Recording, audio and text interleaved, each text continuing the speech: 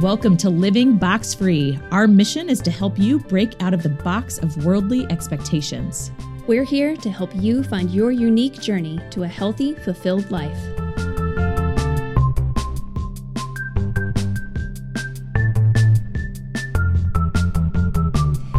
Hello, welcome back to Living Box Free. So fun to be here with you all. I'm trying to channel my inner Becky because she could not be here today.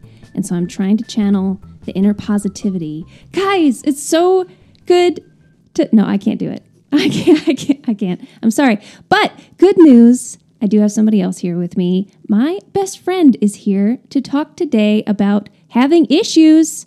I'm Ashleen, and she is... Ashley. Hey, just to make things real confusing. So today we are going to talk about mental illness because it's just such a fun topic. I mean, it really is. It's just a thrill to discuss, but it is necessary. So we're going to talk about that, and I'm really excited for the interview. But before we do that, we always start with what's on the rise for you this week. Ashley, what's on the rise? On the rise for me? Well, what's on the rise for me is my very first CrossFit competition. What? Yes, that I am so surprised that I would ever do a CrossFit competition, and now I am, and I'm super pumped about it. Which is why you're here. Which is why I am here for that to happen. Are you nervous? No. Not yet? Not yet. You probably will be. It's fine. As of now, no. Okay, good. On the rise for me this week, I feel like both having Ashley visiting and also I have some travel coming up. So like seeing people I don't normally see, which in pandemic life is, I don't even know. Weird. It's real weird. So that's on the rise for me is traveling and friends. I forgot I even had friends. So I had to fly all the way here to find one. Exactly. From Massachusetts. Mm-hmm. Which, speaking of which, let me introduce you a little bit. Ashley is my best friend. She's been in my life since we were freshmen in college. Mm-hmm. Freshmen. We were in the same dorm on the same floor our freshman year of college. And yeah, have just spent an unreasonable amount of time together and talking on the phone together since then. In the past, I can't even do that math. Too many years. 15 years? Yeah, something Good like that. Gracious. I know, right? We are getting old. That's rough. We have not lived in the same place in many of those years, and so we've had a long-distance friendship, spending most of our time chatting on the phone and over texting, and we are each other's support group often for our mental illnesses and our issues.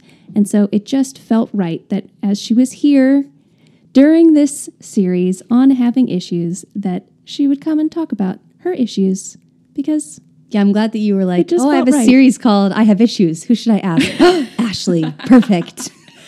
You were at the forefront of my mind. What does that say about me, our friendship? It's fine. Don't take it personally. So, yeah, why don't you tell us just a little bit about yourself, like what you do, where you live, those kinds of things. Just tell us a little bit. Yeah, so I live in Massachusetts, as you have said, north of Boston. And I am a church planter. I'm part of a church called Anthem, and it's 2.5 years old. And I do like every job imaginable at Anthem that no one else wants to do. So community, a lot of the things I do is surrounded about community life and bringing people together as a community and introducing people to our church and getting them involved. Okay. Mm-hmm. And obviously you do CrossFit. Yes, and I do CrossFit. You have other hobbies we should know about? Well, my roommates have a cat, and I really love staring at it because she's so cute. Just for the record, that's not a hobby. No? Okay. All right. We'll talk about that later off the air. But no, I think we need to find you a new hobby. You like reading? I do like reading. And movies? Yes. Shows? Yes. Yeah. Okay. Well, that was sort of a sad biography. A little bit better. I took up hiking over quarantine. I learned how to hike. Okay. So that's fun. That's a thing that one must learn how to do? In the wilderness, like there's marks on trees and you follow them. Trail signs? Yes, those. I learned how to use them. Congratulations. Thank you. I'm proud of you. Yes. Yeah. All right. Well, let's dive into this interview. I really am excited that you're here. I'm excited to hear what you have to say and hear you tell your story. So I know that as a kid growing up in upstate New York, in our culture, we really never talked about mental illness. I don't even know if that term was necessarily around then. It's not something we discussed. So talk to me about when you learned about mental illness and what that experience was like. Yeah, I echo that. For me growing up, I don't know if it's our generation. I don't know if I grew up in rural Nebraska, so maybe it was a rural thing. But yeah, that was something that we never talked about. I don't know if I even heard those words, basically, and or knew anyone who went to therapy or took medication. Those are just, that world was totally foreign and didn't have any concept of it, that it existed. And I think even though I can trace back, if I'm reflecting on my own life and my own mental illness, even though I can trace back when I feel like, oh, here are some of the signs of those things, I don't think the actual phrase or concept of mental illness was like college, even after post-college, where it was like, oh, this is actually mental illness. Yeah. This is what's happening. So it was just kind of a nebulous like struggle. It was like, I'm struggling. Something is not right. Yeah, there's just always struggle, but never like, oh, well, the struggle may have a name. It may have some words around it, some concept around it. It's not just nameless and aimless. Yeah, So absolutely. So when did you feel like that struggle started, or what were some of those signs? yeah, when I reflect back, I feel like in high school was definitely like the first time I thought about taking my life was in high school. And I know that something for me that has been really unpredictable is really ever-changing deep emotions. And that was definitely something true in high school. And looking at some of my relationships, my friendships, and the types of friendships that I had, and now being able to define them as these dysfunctional relationships, that also goes along with, for me, my diagnosis with mental illness. And so definitely seeing those signs that at the time didn't feel, I knew that I felt like I was different. I knew that I felt like one of my goals when I was growing up is I was like, I just want to be able to grow up and mentor people so that they never feel like me growing up. Yeah. And even though I didn't really know what that was, because it wasn't like my family life was bad. I have great parents and supportive, and so it wasn't like, oh, I grew up in this terrible environment, but it was how I felt, and felt like I don't want anyone to ever feel like this. And so that's what I want to do in my adult life, be able to make that difference. Yeah. So you experienced those feelings in high school, and then we're already looking forward to adulthood, of what that was going to look like and how you could change things for other people. How did that move on going forward? I went to college, and I think my mental struggles just continued to get worse and worse. It was just exacerbated by moving across the country when I went to college. And I think that change was a really pivotal point in my ability to process things. And so a lot of symptoms really came out then in college. And it was so wrapped up in the things that were happening around me. Sometimes I feel like it's hard to see, even though the things around us really do affect our mental health and mental illness. Obviously, there's this balance between what is environmental and what is just in you that's happening, that's completely out of your control. And I think because of the things that were happening around me, it was hard to see that there could be anything that was out of my control, that it was really just purely my environment. And so my responsibility to pull it together and to deal with. And it was a lot of, I don't understand what's happening. And then in asking for help, other people don't understand what's happening for me. And even though I think we have grown in awareness of mental illness just as a society, and maybe are able to recognize certain things more, even though mental illness can look vastly different in different people, to see, oh, these things are happening, these things are actually symptoms, these symptoms could lead to a diagnosis. Even though that was, I'm sure, true then also, I had a lot of symptoms that were pretty unexplainable and didn't make sense. And so I always felt like I really don't make sense to people. I don't make sense to me. I don't know why I do things that I don't want to do. I don't know why I do things that don't make sense. And I'm asking people for help and they don't understand, so they're not doing anything. So it was a progression of trying to handle something that really I was not able to handle on my own. And to me, it really felt character-based. This is something I should be able to do, and I'm just not able to do it. So beyond just the mental illness factor, there was so much shame about it and so much of my own failure and feeling that failure and failure as a person, failure as a human, and anger over what was happening too. And I think for me, as a person of faith and knowing that my faith practice is really important to me and important to my functioning too, I think though that's really good, and I still continue to feel like my faith practice is really important in my mental health journey, because of the environment I was in, I think some of the spiritual aspects got in the way of maybe some more clear definition of what was happening. Because especially for me as a young person and not understanding the world and being thrown into college, I saw almost everything as something that was spiritual or that was a character problem or that was something that was my fault. And so it was very much a struggle, a nameless struggle that was my fault that I never could get out from under. That sort of all came to a climax in my junior year of college when I ended up, as I'd been just declining and continuing to decline and continuing to ask for help and not be able to get it, and also continuing to isolate and not say anything really about how I was doing. Again, that shame piece, that not understanding why it's happening and even having good language around it. As I continued to spiral downward, then eventually was hospitalized and in a psych ward for a 5-day hold.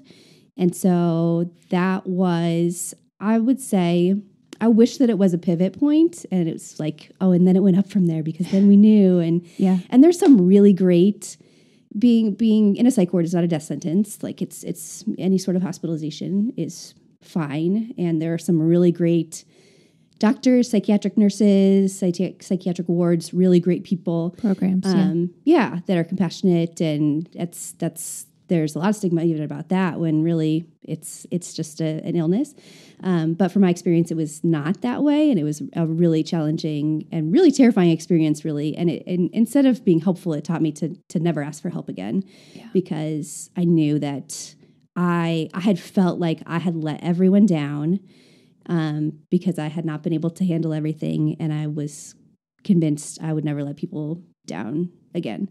So it was not very helpful. Yeah. Even though that's not necessarily true of everyone. So really, it just added again to this nameless struggle that I didn't tell people about and didn't ask for help on and also didn't have language for. So that was really the mental illness run awry without any sort of treatment. Yeah. You've used two different terms, and I've heard you define them before. So can you just define them for us between mental illness and mental health? Can you talk about that? Definitely. So mental health, we all want to have good mental health, just like we want to have good physical health. We want to have good emotional health. We are able to take steps to stay mentally healthy. And so gauging, just like you can have good physical health and bad physical health, you can eat junk and never exercise ever and go outside in the winter with your short sleeve shirt on. Like you can, Is that unhealthy? Exactly. Need to redefine my life decisions. Think about it. Those all would lead to poor physical health, just like we can take steps to have poor mental health. And poor mental health doesn't always lead to mental illness, but it can make you more prone to lead to mental illness, just like making bad health decisions can make you more prone to physical ailments too. And so there's definitely a component of what we can do to make sure that we have good mental health or to work towards having good mental health so that we hopefully don't move into mental illness. But at the same time, just like there are physical illnesses that are not our fault, people all the time get tumors, get cancer, have different things that just happen. or you get hit by a bus, break legs, things like that. Same thing with mental illness. There's mental illness that people can't do anything about. It's just happening in your brain, or maybe it happened from trauma that you experienced. So when it turns from bad mental health to mental illness would be, though I don't have a degree, so don't just like go ask your doctor. Don't just listen to me. But when it starts really impairing your functioning in normal life, and it's become something that prevents you from doing normal life, would be the place when a psychiatrist or your doctor would probably diagnose you with an actual illness. Yes. Yeah, absolutely. Thanks for clarifying that. I feel like those are terms that we throw around that aren't necessarily clear. And like you said, it is important to have language to say what's going on. Definitely. So that's helpful. I feel like it's interesting because I noticed this. I say myself, I live with mental illness, but people feel uncomfortable sometimes saying that. They're like, your mental health struggles, or when you have mental health issues, and which is fine. Those also communicate the same thing, but it's just interesting that people don't want to say to me, or often themselves, your mental illness, or that I have mental illness. Or you are mentally ill. Or you are mentally ill. Well, that one I don't like either, but should not define you're a person experiencing mental illness.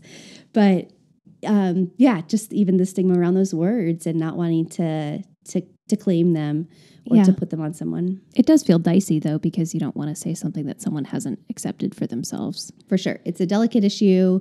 Some people are at vastly different places when it comes to acceptance or sensitivity to those things. And I think you and I, and you've said this before too, you and I tend to deal with these things with some humor and some rather abrasive honesty in order to get through it. That is true. And that's not true for everybody. Some people feel like it is sensitive, and I mean, it's not that it's not sensitive for us, but the way that we cope often has to do with humor and pushing through and trying to communicate as honestly as possible in order to deal with these things. And speaking of which, can you talk about the myth about asking people about it? Yes. People, again, just reiterating what we just talked about, sensitivity and not knowing how to bring it up and not having knowing what to say. People often don't want to bring it up because they think that it plants, especially when you talk about taking your life, somebody thinking about suicide, people don't want to ask direct questions or even bring it up directly because they're worried it will plant the idea in people's minds. Or maybe a person looks fine, then you ask them and they remember how mentally ill they are and how they were going to kill themselves and they forgot, or something like that. Like you reminded them. I'm not like, I totally forgot that I had mental illness for a moment. And you brought it up and now I'm like, I remember all over again. I was feeling fine. I was healed. Yeah, exactly. That's not how it goes. Yeah, for sure. And there's really that added, I would say, again, as someone who's really comfortable talking about it, for anyone, it's really difficult to say, I'm struggling, I need help, but it's really, really difficult to say, I'm thinking about taking my life, or I'm having thoughts of suicide or things like that. And so when you, as the person on the other side, when you ask the question, whether it's really direct, are you having thoughts of hurting yourself? Are you thinking about taking your life? Which asking those questions directly is actually really helpful. When you bring up the subject, it shows that you care, and it creates space for somebody to feel safe enough to say, yeah, I am struggling. Yes, I am thinking about taking my life. Yes, I am. I do need help. Things like that. So when you're willing to talk about it, if you're awkward about it, how awkward do we feel as a person with mental illness? So awkward. So it's really helpful for someone else to, even if someone's not ready to talk about it, if you're able to say, hey, if you're ever thinking about this, I'm a safe person to talk to. If you're ever feeling like you're struggling with mental illness or something like that, I'm someone you can talk to, and opening the door, and someone can choose to walk through it if they want. And that is part of the reason why I even wanted to talk about this on the podcast, is just to let people know it's okay to talk about. Mm-hmm. That's a huge portion of why I wanted you to tell your story. And speaking of which, I kind of cut you off in the middle of your story. So let's go back to that real quick. That's rude. This is why I have issues. I know. I am the reason you have issues. Yeah, absolutely. All these years. Okay. So college, you were in the psych ward. Just take us quickly through basically the last 10 years. Oh, okay, quickly through. Yes, the rest of my life. The decade since then. How have things changed, or what's different, or, in terms of diagnosis, what's happening there? Yeah, Tell us. Give us an update.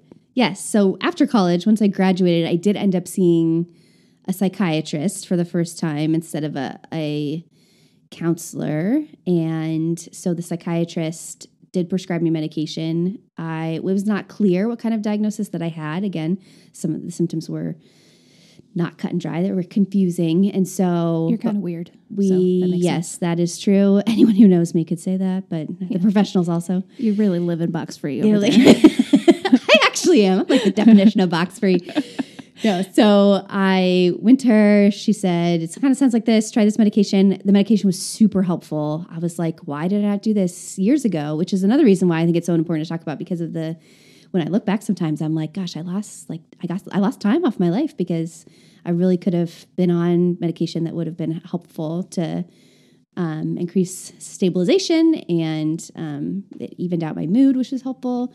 So I really on and off in my adult life until the last couple of years had been in and out of therapy, sort of like, oh, I feel like we've dealt with everything. Oh, I feel like I'm struggling again. I think that I still had that. I was carrying that weight of the shame of I should do it better, even with medication. Then it was sort of like, well, now I'm on medication, so now I don't have any excuse, even more so, because now I'm with the drugs, so I should be fine. And so to continue to carry that and continue to be like, I got to push through. I got to figure out how to push through. And people didn't understand, and it's hard to talk about. And so I think when it came to therapy, it was still a very quiet thing. I didn't really talk about it. I didn't really say that was happening to people. And I definitely didn't just come out and say I have mental illness or bring it up, even though maybe I would have someone asked me directly. But it still was something that was very much like in the shadows of my life. And so, but eventually, a couple years out of adulthood, I think I had carried this idea with me, especially through high school, which I think maybe was part of the reason why I didn't ask for help. It was the sense of this is something that I will grow out of. I'm a high school student now. You know, I'll get through this year, and it'll happen when I go to college. It'll happen when I become an adult. And eventually I was like, oh, wow, I'm just a full-blown adult. And that's like, we're at the top. Turns out I still have issues. Yes, exactly. And I was like, wow, maybe I'm not going to grow out of it. Look, I'm an adult and it's still here. It's like acne. You keep thinking it's going to go away. I know. It just never does. That's so true. Real life. So just facing that and being like, shoot, this could be my life. I should have something change. And so that is something that really pushed me to deal more into therapy, to get another psychiatrist. I had moved and I had stopped seeing my current psychiatrist. And so that I could be like, hey, we can adjust medication. We can try new things. Because even that I didn't really know was an option. It was that I could dig into, is there other medication that could help, or different medication or different dose or things like that. And so that really pushed me forward in that. And then really what pushed me forward in treatment, which I'm really thankful for, is I ended up getting a job that turned into a job about mental illness and a job about a ministry job caring for people living with mental illness and their families. And I really got to tell my story. And all of a sudden it became a thing that was positive, and that living with mental illness and sharing about it could be encouraging to people and bring people hope. And all of a sudden it was like all this stuff that felt dark just became light, because it became ways that I could help people and communicate to people as I've wanted to. They're not alone. And so that was definitely pushed me forward even more. I think I'm in a season now where I'm taking in additional steps. The pandemic has been hard on all of us for sure. But I think that highlighted some areas that I still didn't feel settled in. And so I ended up pushing forward with this was an outpatient program that I went to. And then now I'm in a pretty specialized therapy, year-long therapy treatment and I have like a whole team. I have an individual therapist, I have group therapy, and a psychiatrist. So, it takes a team, but it's a process. And sometimes that process is just because you have to be an advocate for yourself, because good mental health treatment can be really difficult to find, whether you're in an area where you don't have good people to choose from. Thankfully, where I'm in Massachusetts, it's some really top people in the world of psychiatry, which I'm thankful for. It also, I've been in psychiatrists' offices who evaluated me, and I left completely traumatized by the things they said to me and bawled my eyes out and never went back, because that was just difficult. And it wasn't necessarily because of things I wouldn't want to hear. I just felt like they missed me and didn't hear me exactly. So really my whole life, I felt like I don't check boxes. I don't fit in a box because it's because of those strange symptoms or those maybe incongruent symptoms that aren't cut and dry. And so that has been frustrating because it's felt like if I could say I have depression because here are the 5 symptoms that I fall into according to the DSM-5, then it's like, ooh, I get the label depression and now it's fine that I'm not okay. Yeah. So now I have the justification, and to not have that be clear has always been a source of really pain more than frustration, because it felt like, well, because I don't have that, then I just suck at life and am terrible. And again, that shame about who I am a lot more so. Shame spirals, just what Brene Brown calls them, shame spirals. Yeah, for sure. And just recently have gotten a couple other diagnoses in these new therapy programs. And even though I have learned and had learned to accept not being in a box and still saying I can live with mental illness and not fit into a specific box, and have the grace to know that it's an illness and not a character flaw. But I am getting some better answers that have led to some diagnoses that do actually fit more of what I have been experiencing. And so even that and getting to that, 15 years later in treatment has been great, has been exciting, and has really encouraged me to continue on in a really difficult season of this treatment specifically has been very challenging. Yeah. But which I think is a great reminder to people that, just because you deal with something once, an issue once, any issue, mental illness, eating disorder, anything, just because you deal with it once doesn't mean you're done with it. Yeah, for sure. It's really unfortunate. That's an unfortunate reality, but it is true. Sometimes you have to revisit and push through again and dig deeper and figure out how to make your life work in this new season. Mm-hmm. And different seasons can bring out different things in you. And so maybe there's been some sort of life change that's highlighted some issues or some things in your life that you haven't dealt with, or has exacerbated things, or have pushed you towards bad mental health. So then you're falling again into that pattern of mental illness because of that, because of things that have changed in your life and the importance. And to me, it was really frustrating and really draining to have to push through in treatment, especially when I didn't have the validation that I felt like I needed to say, this is not my fault. But I'm so glad I did. The thousands and thousands of dollars I spent in therapy, I don't regret any of it. Even when it felt like progress was such small steps, it's all been worth it to move forward into freedom and healing I really never thought I would ever experience. I never thought I would be able to experience not wanting to take my life. It was just a chronic thing that always happened. And I have been able to have seasons when that hasn't been true. And even now, that's something we're working on in medication to know. My psychiatrist just said something to me, and I'm like, why didn't someone say this to me 50 million years ago? And he was talking, because I struggle with chronic suicidal ideation, I have to talk about it to my professionals when they ask, but I'm always like, this is a place where I bring in humor. I'm always like, they try to ask me like, are you close to taking your life? And I'm like, I'm too tired. There's so many practicals. I can't make it happen. And then they get nervous, and then I laugh. And so they feel more comfortable, kind of. I don't know. Like, I pay you. You don't have to be comfortable.